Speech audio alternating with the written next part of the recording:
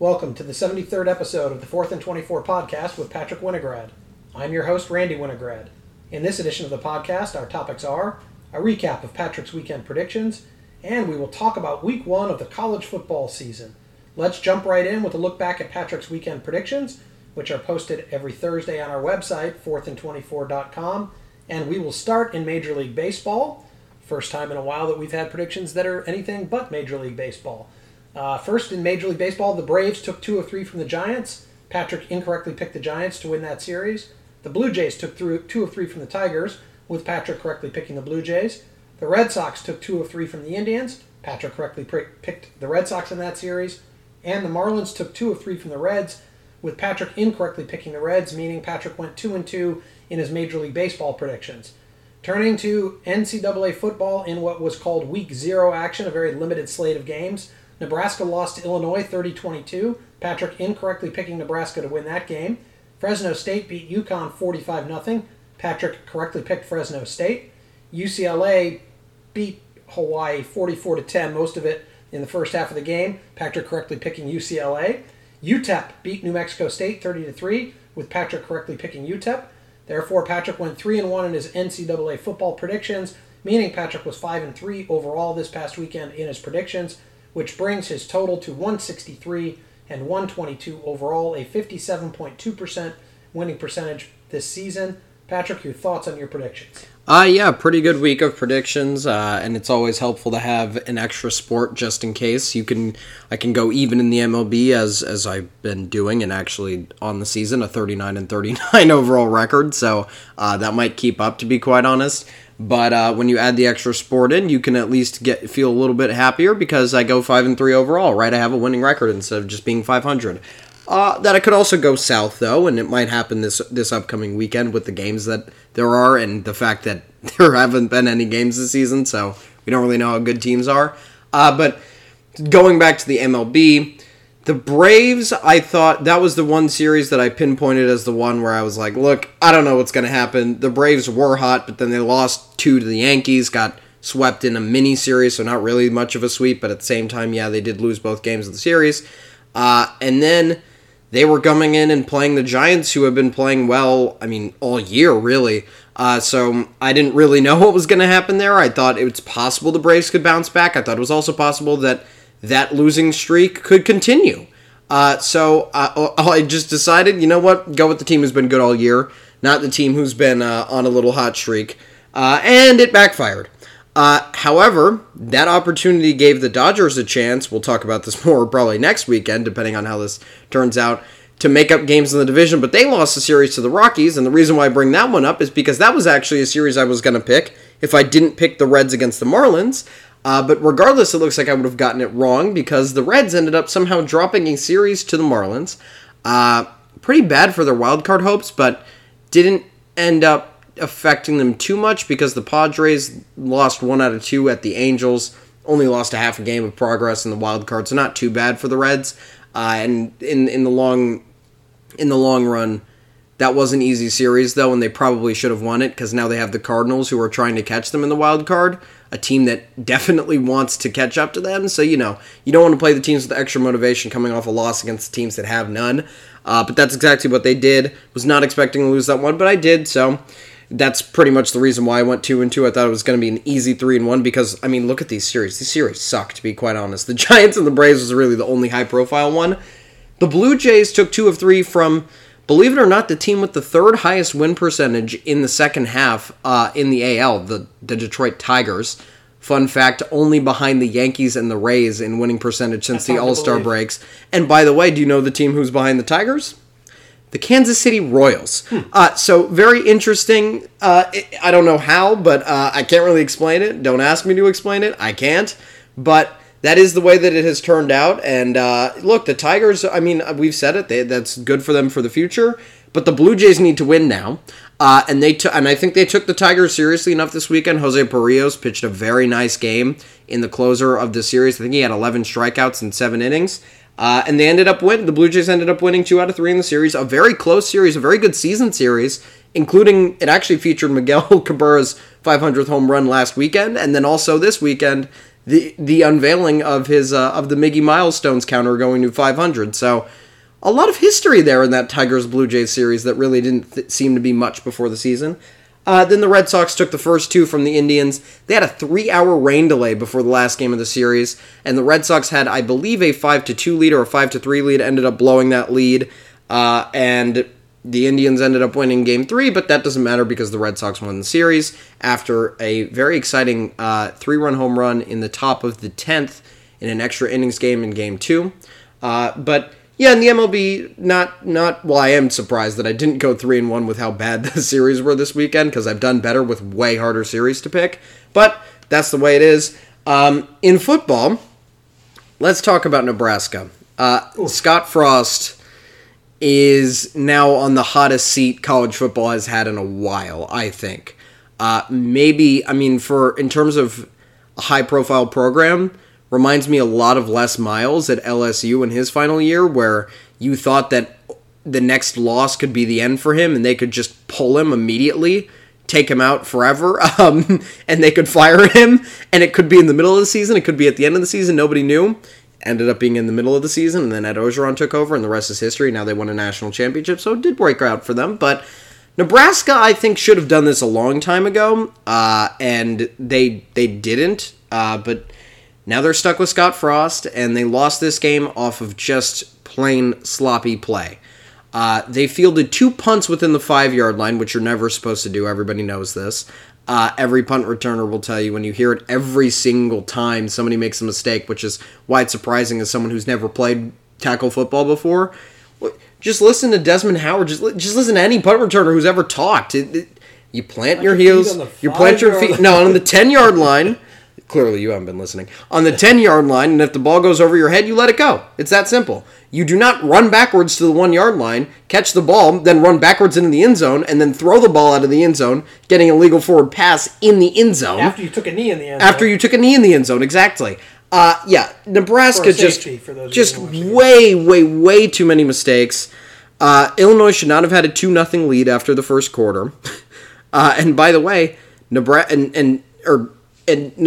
just, for that whole game, they were also up 9-2, but they miss an extra point when they scored their first touchdown. They make the field goal. I'm pretty sure they missed another field goal. Illinois missed a field goal too. But then Illinois got 2 touchdowns right before the half was over off of a scoop and score on an ill-advised scramble where Adrian Martinez probably just should have taken the sack and just gone down with it, and the game was tied 9-9 at the time. He doesn't take the sack, gets strip sacked, touchdown scored, 41-yard scoop and score, 16-9 Illinois at the half. Then Illinois takes basically an 8-minute drive, the picture-perfect Brett Bielema drive to start off his Illinois tenure. Gets a touchdown, goes up 23-9, and pretty much the rest of it was irrelevant. I think the game was over at that point. But by the way, Illinois did this with their backup quarterback too. So Nebraska was a 7-point favorite. Their coach knows he needs to win. Their team knows they need to win. 7-point favorite on the road. You knock the other team's quarterback out, and you let the backup, who has a career touchdown to interception ratio of 8-20, even though he did throw none last year, you let him go 12 for 15, 124 yards, 2 touchdowns. Running back runs on you for 75 yards and a touchdown.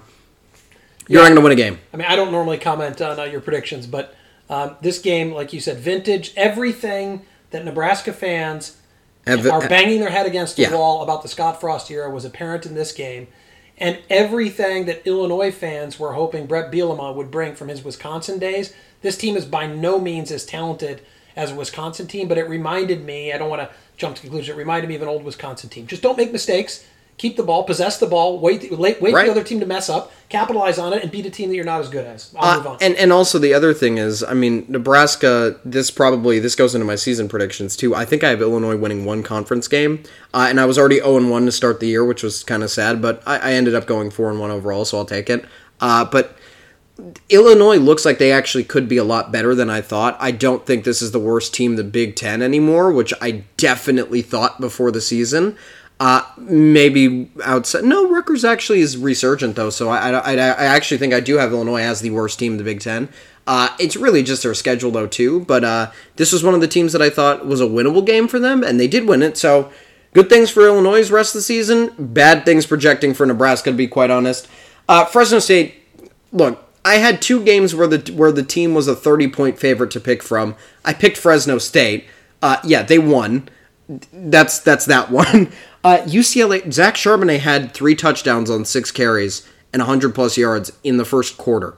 And then the game was over. It was 28-0 in the first quarter, and it was done. Hawaii was just finished.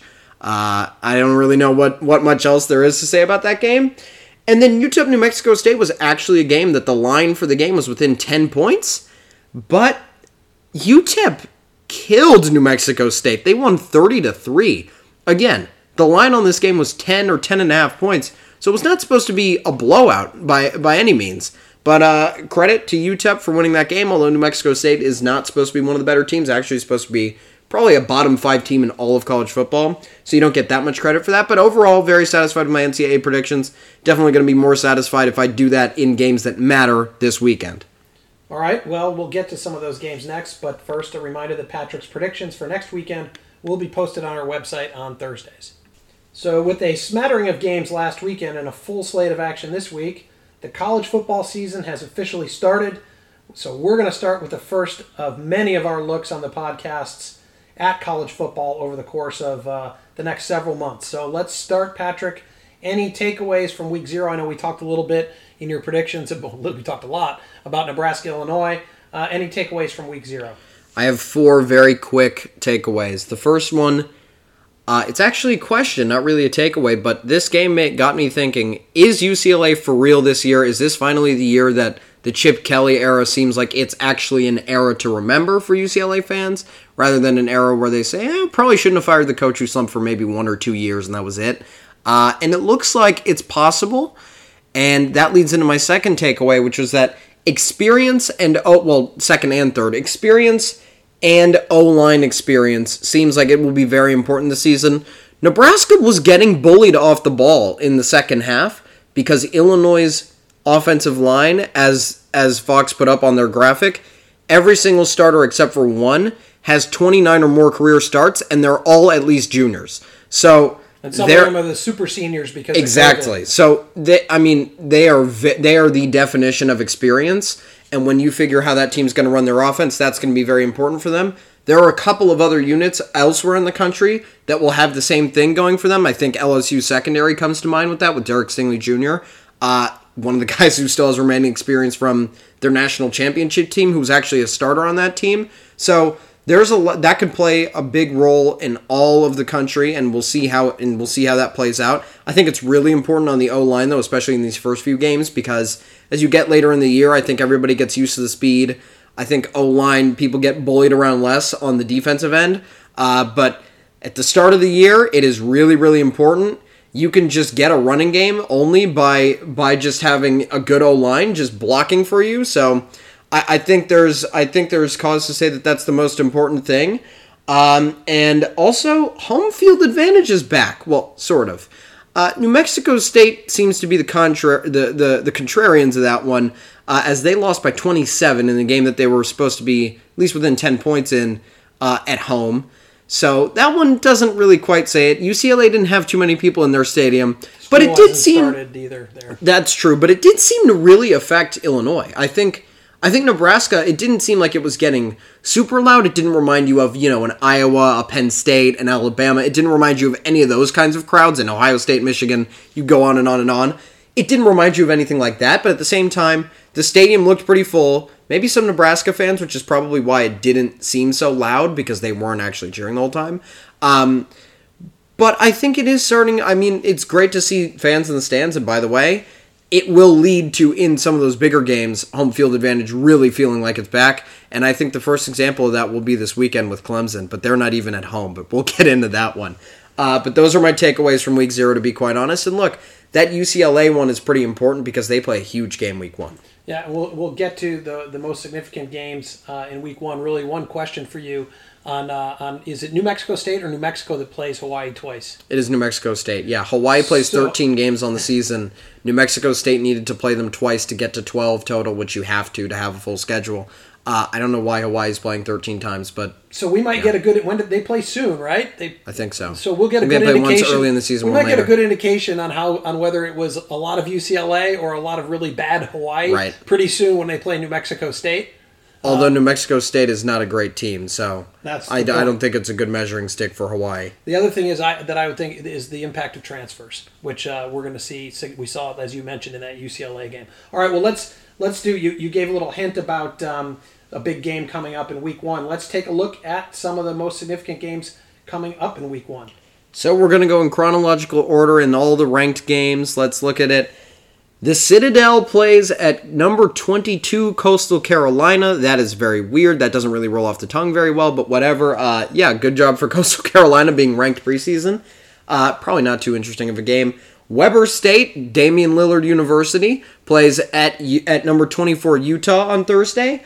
Number 4 Ohio State, a 14-point favorite, plays at Minnesota on Thursday. Southern Utah plays at number 25 Arizona State on Thursday. Number 10 North Carolina plays at Virginia Tech on Friday. Number 2 Oklahoma plays at Tulane on Saturday. All the rest of these games are on Saturday, actually. Then you have number 19 Penn State against at number 12 Wisconsin. Wisconsin a 5.5-point favorite. That should be a really good game. Fresno State at number 11 Oregon. Oregon is a 20.5-point favorite, so maybe not that interesting.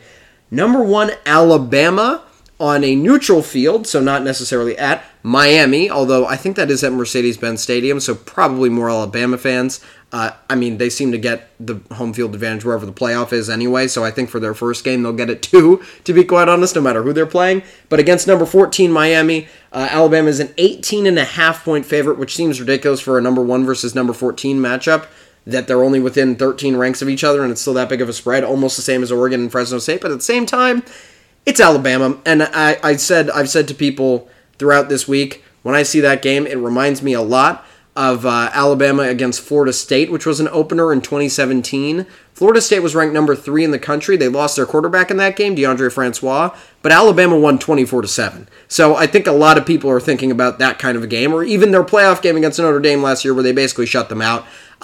That's probably the reason for this point spread.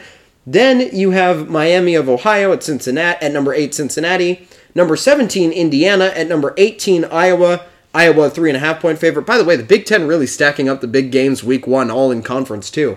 Northern Iowa at number 7 Iowa State, number 23 Louisiana at number 21 Texas. That'll be an interesting game to see what happens in Steve Sarkisian's first game against really, honestly, a tough team to be fair, and honestly, a very experienced team versus a team with the first-year coach. Then you have San Jose State at number 15 USC, number 5 Georgia versus neutral game, sure, but is it neutral for Clemson to be in Charlotte? Probably not. But nonetheless, it is a game in Charlotte. It's technically a neutral game against number 3 Clemson. Clemson favored by 3 points. Then you have FAU at number 13 Florida, Kent State at number 6 Texas A&M, Montana at number 20 Washington, number 16 LSU at UCLA, number 9 Notre Dame at Florida State on Sunday, and then some non-ranked, and then some games without the ranked teams. That was actually all the ranked teams to play this weekend, but some of the non-ranked games that seem pretty interesting to me, I like Louisville against Ole Miss. That seems like a pretty interesting game. You can see difference between SEC and ACC in that game, see where they're at heading into the season on Monday. That's neutral also. Texas Tech is favored by 1.5 against Houston in NRG Stadium in Houston. Then you have West Virginia at Maryland, which seems to be an interesting game. You can find out where the Big 12 is in relation to the Big 10 in that one. Then BYU favored by 12.5 versus Arizona. That one's just kind of interesting to me because BYU could really lose a lot of games this year or could win a lot of games. They play a very tough schedule as an independent, and I think everybody's now picking on them as a team to kind of challenge their own team out of conference. And now they just play a pretty ridiculous schedule. It's no longer just Utah as the only good team. I think they have Boise State on their schedule too and a few other really good teams. I think Arizona State too. So they're playing a lot of teams in the Pac-12. But those are the ranked games this week and then some other important ones. All right, well, obviously there's a lot of big games that you just mentioned in week 1. What matchups are you most looking forward to watching? I think the first one, I'm going to pick one from Thursday. The other 3 aren't very interesting. I think it's interesting to see how Minnesota will respond after a very down year, well, not down year in the history of their program, but down year from the year before, against Ohio State, because Ohio State has an inexperienced quarterback. He's going to be making his first career start on the road in an environment that... At night on a Thursday to open the season, and really an environment that it's produced some upsets. I mean, there was the upset Minnesota pulled over Penn State a few years ago in that run where they ended up, I think, 16th in the country and beat Auburn in the bowl game. That was in 2019. By the way, same quarterback still at the head of that offense, Tanner Morgan. So, again, that experience that I was talking about, we'll see how much it really matters in week one, although I don't know if Minnesota's going to be winning that game, but we could talk about that more later. The next game I'm really interested in seeing is North Carolina at Virginia Tech. I think this is a very good measuring stick game for North Carolina. I think if they're able to beat Virginia Tech pretty easily, not even by 17-20, just by even 14, I think that will tell you that they are for real and they're going to be a top 10 team all year. And if they're only scraping by, then I think this line is set very fairly. It's 5.5. I think that number, if they're above about a touchdown, you can say, okay, they're where we thought they were. If it's more than that, you could say this is a really good team. And if they barely win or if they lose, you probably say this is probably not a top 10 team, maybe still top 15, but maybe not. And maybe it says that Virginia Tech should be, and by the way, I will predict that if Virginia Tech pulls off this upset, they will be the first team to move into the rankings from being unranked easily next weekend. But I don't know if the upset will happen. Then you have Oklahoma at 2. Sorry, I skipped a line. Penn State at Wisconsin. I mean, I said it when we were talking about the other games. The Big Ten is stacking up some games in this week one. It's a very, very interesting game. You have Penn State, who had a very, very bad year last year. I think there's no other way to put it. They really did not play well all of last year. They ended up winning, I think, 3 or 4 games in the row to end their season. But at the same time, they still ended, I think, 4-4, something like that. So not very good by Penn State standards. Actually, very bad by their standards at this point. And I think that's a very interesting game against Wisconsin, who actually had a year where people thought for once that they weren't maybe going to win. The what is it? The Big Ten East, right? The West. Yeah, they're in the West. A year where people thought they might not be winning the West, and actually they were true. They were right. Northwestern did win the West, but Wisconsin did not have an off year, but they were not as good as they have been in the past. And I think it's very interesting to see how those two teams will play because they both have some experience. Penn State more than Wisconsin, but as has been the conversation a lot, how important is experience when your experience wasn't very productive? So Penn State's experience, no matter who they return from last year, does it really matter that much? Probably it's not amazing. But Wisconsin's experience, pretty important. A program that always seems to end up in the top 15 somehow, some way by the end of the season. So that should be a very interesting game week one. Although I'm definitely expecting that Wisconsin wins this game just because it's very hard to win at Wisconsin. And by the way, it is a 9 a.m. game, so... Which, for some reason, it always seems harder to play at Wisconsin in the morning than at night, but I don't really know why. It's 9 a.m. West Coast, but that's 11 a.m. Wisconsin time. Which is pretty early, but at the same time, maybe the players have trouble getting up for it because it's early. But, yeah, Wisconsin seems to win a lot at home, as a lot of Big Ten teams do, to be quite honest. There's a lot of good home field advantages in the Big Ten. And speaking of good home field advantages in the Big Ten... Indiana at Iowa is a very, very important game to set up the rest of the season. I think Iowa winning this game could set them up very, very well to win the West of the Big Ten. I really think that if they can win this game, they have a really, really good chance, especially if Wisconsin loses to Penn State. I don't want to say that it's that race is being decided in week one, but it could take a major turn if if one of those teams starts 1-0 and the other starts 0-1. Or if one of them starts, or if they both start 1-0, it could mean a lot. I mean, it really depends on how it turns out, but I could see that going a long way in the race just because Iowa would have a one-game blanket over Wisconsin that they'd be protecting for the rest of the season, and really Wisconsin would probably feel a lot of pressure for the rest of the season because of that, so you never know how teams respond to that. That could be a very interesting game for that reason, and also for the reason that Indiana had a season pretty much... like no other in their program's history, dating back to a while ago. To when Lee Corso was I was about to say to when Lee Corso was the head coach. But yeah, I mean, Indiana, a program that has not been good very recently at all, but last year had a very, very good year and really showed that maybe they could be not necessarily a power, but they could hang in there in the Big Ten.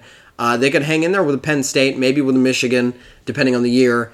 They can be up there with an Iowa, and by the way, here's your first test. Go play Iowa and go beat them. You're ranked 17th, they're ranked 18th.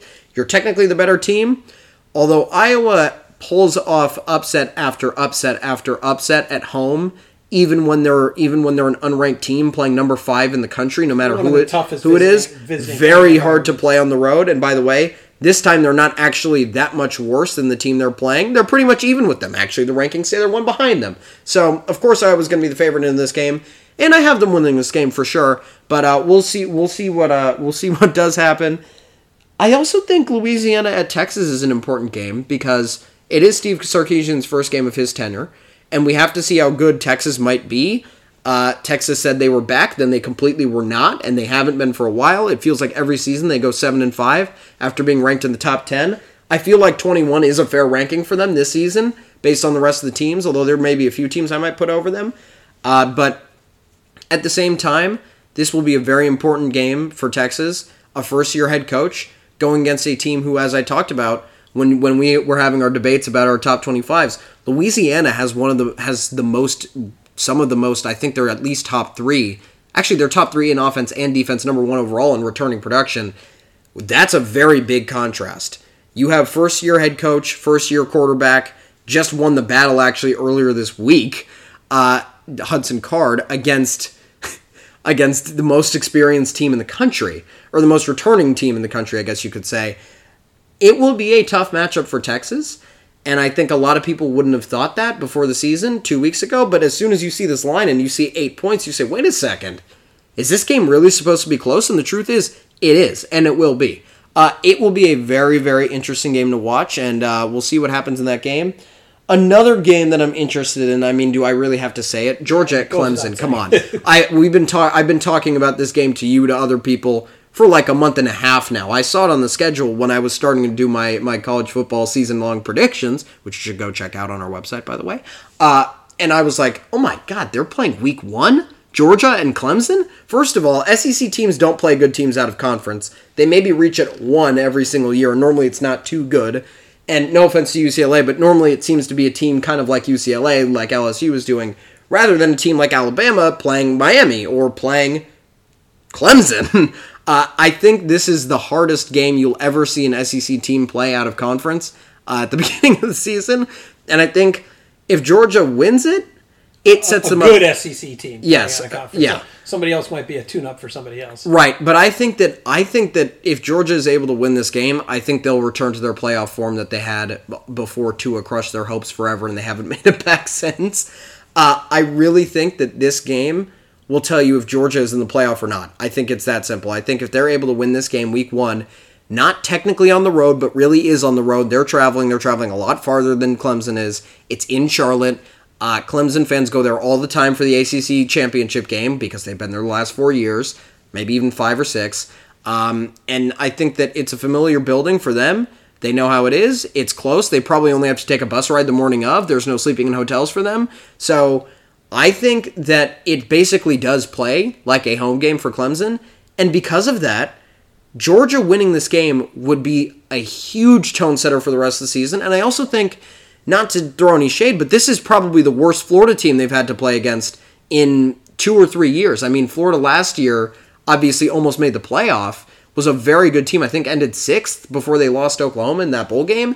They played Alabama tough, who ended up winning the national championship, as we all know. They actually played them tougher than Ohio State did in the championship game. So this is one of the worst, not one of the worst Florida teams, but definitely a step down from years past. And I think that'll be important for them to try to cash in on that opportunity.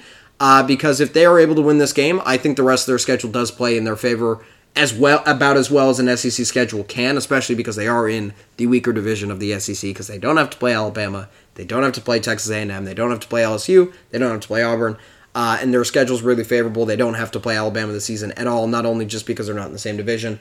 That will be the best game of the weekend. And honestly, I hope it's one of the best games of the season, because that would be great for college football if two of the best teams, 2 top 5 teams, played one of the best games of the season in week one. It would be a huge tone setter for the rest of the season all across the country. LSU at UCLA is the next one I'm looking at. UCLA played a very good game in week 0, week 1, whatever you want to say, but I guess if they're playing this week 1, then technically the last week has to be week 0. But LSU has a very interesting situation. They had a quarterback go down. They were in the middle of a quarterback competition. Then their quarterback got injured, Miles Brennan, who was actually the starter at the beginning of last year. So the competition ended on the spot, knowing that Miles Brennan would not be starting week 1, and we'll see what has to happen for LSU. It's possible that they end up in a similar situation to what happened to Georgia last year, where they're really just waiting on their guy to get back, and they're just kind of maintaining their place, kind of staying afloat until he gets back. But if this game is going to be a good game, LSU will be relying on some great quarterback play, and I think just great play overall by their team, and maybe UCLA can pull an upset. But I think other than that LSU game, there's 2 games that I'm really interested in, and one that's kind of sneaky. Notre Dame at Florida State. There's football on a Sunday, which hasn't happened in a very long time, as we know, since Super Bowl Sunday, actually. So I'm happy to see football on a Sunday, even if it's not pro. Notre Dame at Florida State is a very intriguing matchup because you have Florida State, who hasn't been that great recently. Then you have Notre Dame, who made a playoff appearance, but all of a sudden is ranked number 9 before the next season starts. They lose their quarterback. They lose pretty much all their weapons except for a tight end, and most of their offensive line too, and a lot of their defensive players. So it's very interesting to see how Notre Dame will start the post Ian Book era, I guess you can call it. And it's also interesting to see every single year Florida State really comes out a different team. Some years they're not supposed to be good and they end up just being average, which I guess is above expectations.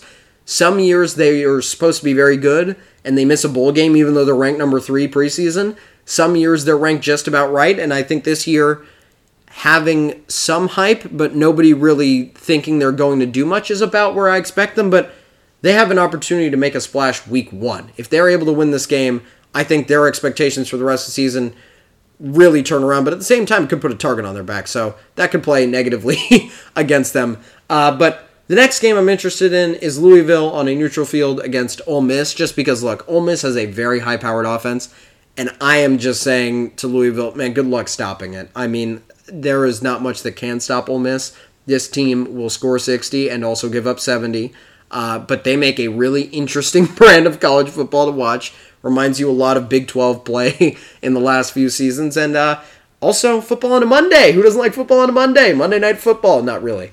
But yeah, I think those are the most important games of the weekend. And then also a very sneaky game. If you want to know where the middle of each conference is going to turn out, West Virginia at Maryland will tell you where that happens. Because I think if Maryland loses this game, they're going to get run over by every single team in their division, including Rutgers. Well, if West Virginia wins this game, you could see them actually challenging a team like Oklahoma at home. Maybe not winning, probably not winning. You could see them beating Texas. I think I actually have that in my overall season predictions. You could see them beating Iowa State. So maybe West Virginia pokes their head. I mean, look, if Texas loses and West Virginia wins week 1, I think West Virginia becomes the 3rd best team in the Big 12 by default. Yeah, the other interesting thing about a game like that, which I'm glad you pointed that out, is that these early games, interconference games, have some bearing on perception of the relative strengths of conferences, which goes into the playoff committee. This is a big game, not only for these teams as measuring stick of where they are, but for their respective conferences in terms of getting a playoff berth. And I mean, if you look at the landscape of this year, just going off of hypotheticals, let's just say that Clemson runs the table after beating Georgia. Clemson will probably be the number 2 seed like they always are. Let's say Alabama goes undefeated, they're the 1 seed. If you're looking at Ohio State and Oklahoma, a win over Maryland looks a lot better if Maryland beat West Virginia. And if you're talking about both those teams as undefeated and you're comparing schedules, any win, any little tiny advantage that you can get is important. If the Big 12 looks weak, that's a bad thing for Oklahoma. And by the way, no one wants to play Alabama, so you do not want to fall to that 4th seed in the playoff. And by the way, any 1 seed in any year, nobody ever wants to play against them. So yeah, it is very important, as you said. All right, well, you've talked about the games you're looking forward to, and you may have given us a little hint about this next question, but any teams you think that are on upset alert? I think the biggest possible upset of the weekend is Minnesota beating Ohio State. Wow. I don't see it happening, But I would put Ohio State on upset watch. I think they're on upset alert, but I think the problem with it is they are very well aware of that, and they've been aware of that for about 2 months now. And the talent gap between them and Minnesota is so huge that if they have any inkling that they might be in for an upset, they're going to beat Minnesota. So that's the problem that I have with that game. It has the potential to be a major, major, major upset just because of the lack of experience. But at the same time, we saw a Michigan team go in there last year, get one of its 2 wins on the season, beat that team by 25 in the first game of the year. Obviously no fans, but it could really go either way. And by the way, I'm not saying Ohio State will lose that game, but honestly, this might be one of their hardest games of the year just because it's at the beginning of the season and they have no rhythm. And you talk about a recipe for an upset, so you've talked a little bit about it. Game on the road, highly favored team, hostile environment, nighttime. And inexperienced quarterback. Inexperienced quarterback in a hostile environment, nighttime. Against a very experienced quarterback. Against an experienced quarterback with a very good running back, so that because Minnesota cannot win a shootout with Ohio State. No, they can't. But they can slow the game down. They can slow the game down. Now, we'll see about Minnesota's defense. They lost a lot of talent, and their wideouts. They lost a lot of talent there. But I agree with you. I actually like that as a sleeper upset pick. Any others? Well, maybe both of these picks are wishful thinking, but I also have North Carolina on upset alert. Yep. Also because I think in week 1, I feel like every single team is on upset alert just because we don't actually know how good they are. Preseason rankings mean absolutely nothing when you actually think about it. I mean, obviously there is some perception. There are things to judge. We've had however many seasons of college football to know that there is a formula of being a good team and returning a good team and returning production. We all know what factors into it, mainly quarterback play. But at the same time, it's not a set formula, and preseason rankings most of the time aren't accurate. I think the stat is that every single year in the last 9 or 10 years, a team that was ranked in the top 10 was eventually unranked by the end of the season every single year, which is hard to believe. But at the same time, if that's going to happen, sometimes it happens really early on in the season that the team starts to snowball out of control in a bad way, and that could be Virginia Tech beating North Carolina and sending North Carolina on the wrong path. And all of a sudden, maybe a tough game against Miami later in the season that if they had some more confidence, they win. Maybe they lose it. So I think this is a very important game for North Carolina to set the tone of their season, but I definitely have Virginia Tech upsetting, at least having a chance to upset North Carolina. I actually think that Wisconsin could get upset by Penn State, and it does seem like an upset, and it would be a huge one. But I think that Penn State could really be. I mean, the reason why they're ranked 19th is not because of what they've done in the past; it's because of what they did last season, and that's the thing that makes me iffy about these kinds of teams. There's nothing to go off of to rank Penn State, to rank Michigan. They had a bad year last year, sure. A weird year. Yeah, they had a bad year and a very weird year. So how do you rank that according to other teams? By the way, Penn State was not much better than Michigan, barely beat Michigan. Here they are ranked 19th, Michigan's unranked, right? So I think you can go off of that and say there's really no basis to say how good Penn State is. And by the way, that could also go the opposite way where you can say it really was a weird year last year, and some of the teams that were bad, that were decent, that were good, like Iowa State and Indiana, maybe they're not as good. And I think that Penn State could go the opposite way, where maybe they're not as bad as we thought they were last year, and they just had trouble because they didn't have some gimme games at the beginning of the season. So I do think Wisconsin could lose that game. It's a very slim chance because they're at home, but they're definitely the team that could lose at home this weekend. I also have Texas on upset alert, but I talked a lot about it earlier, so I'm not going to give my reasoning for that. I already said it. It's the experience factor. LSU is definitely on upset alert against UCLA. I think this one is very, very easy to tell. Again, you had a quarterback competition end early, so now you have a quarterback who might be a little bit cocky, thinking, I would have won it anyway. Whatever he wants to think. I don't really know. I mean, I can't speak on the mentality of people I've never talked to or even heard a press conference from, but it is very possible that LSU comes in this game a little bit cocky, says, oh, look, we're number 16. Everybody knows that we were bad last year, but that our end-of-the-season performance, our win over Florida in the infamous shoe game, was being slept on, and we really are this good. And at the same time, then you have a UCLA team who already has a game under their belt. There are no first-game jitters for UCLA. Very smart scheduling, UCLA athletic department. You deserve a lot of credit for that. LSU is on high upset alert for this game. And by the way, UCLA looked a lot better than I thought they would at the beginning of the season.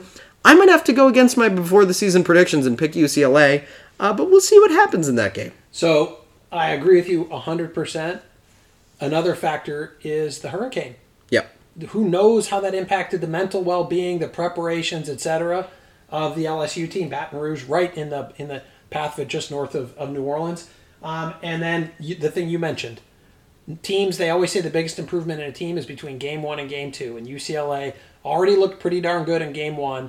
And they're going to get if they have significant improvement from game 1 of this game, they're going to beat LSU. I won't say that they beat them easily, but they will definitely beat them. Any others? No. Can I throw 2 at you? Sure. What, Clemson losing to Georgia? That's not an upset. Okay, so you got number 5 and number 3 in the country. Clemson's a 3-point favorite. There's also a reason why I didn't put Indiana and Iowa there either. Same. It's not really an upset if that. It's not an upset if you're ranked within 2 points of each other. Talking about recipes for upsets, then, what about Notre Dame at Florida State? Florida State, second-year coach, second-year system, different quarterback with experience. I thought about putting them on upset alert, but I haven't seen anything good from a Florida State quarterback since Jameis Winston. So I have nothing to believe that they will have a good quarterback and have good quarterback play for the whole season. So when that's what I'm going off of, I'd much rather have the team that, even losing Ian Book, they changed their offensive scheme last year, and even in an odd year, implemented it, brought them to the playoff, right? I think Notre Dame made a lot of positive changes last year, and I think it can only go... Maybe it can't only go up from here because they already got their playoff experience, but I think it can go up from here for them. I think they do have room to grow. Maybe Ian Book, but look, Jack Cohn knows how to run an offense, and he knows how to take care of the ball, and I think in week 1, one of the things that you'll always see is a team you don't expect to lose will lose because they turn the ball over 6 or 7 times. And maybe they don't even do it for the rest of the season after that, but they just do it in week 1, and then you're like, oh my god, this team's playing sloppy, whatever. I think that Notre Dame doesn't have a good chance of doing that just because they have Jack Cohn, a quarterback who is very, very experienced and also experienced in big games. Okay. All right. Well, we've walked through the upsets. Can you give us any hint on what games you might be predicting on Thursday? I think it's a sure thing that Georgia and Clemson will be in there. It's definitely going to be in there, actually. It's probably the most sure game that I'll predict all season. I'm leaning towards predicting Penn State, Wisconsin, Indiana, and Iowa. And then I have a tough choice. I really could go with Louisiana and Texas. I maybe might go with LSU at UCLA. Maybe might go with North Carolina against Virginia Tech. Or Ohio State at Minnesota. And really, I will just tell you, which game I pick from them will be whichever one I think is the most likely upset. I don't want to keep it stale and just pick the higher-ranked team every single week. I'm willing to take the risk. I don't really care about the record. I got a 3-1 head start this week.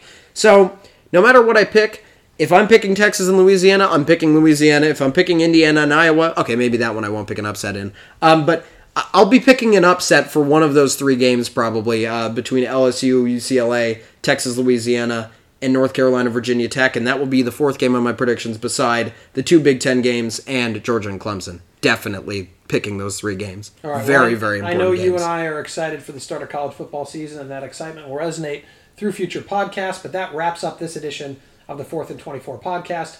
Please be sure to check out our next podcast, which will be on Friday, September 3rd, where we will have our weekly analysis of Major League Baseball action and talk about other important news from the world of sports. But in the meantime, please be sure to check out Patrick's additional content, including his picks for next weekend's games, which you just got a little hint of, his predictions for the entire college football season, and his MLB Power Rankings, which will be posted on Saturdays. And maybe I'm thinking that it might be possible I might start doing my own AP style ranking at the conclusion of every week for college football. Might continue with basketball too, but we'll see. We'll have to see what happens there. But that might be a thing that's coming in the future. That's great. I would love that, and maybe you and I will do a little debate there on those on future podcasts. But all of that will be on our website, 4thand24.com. That's the number 4, THAND, the number 24.com. Thank you for listening.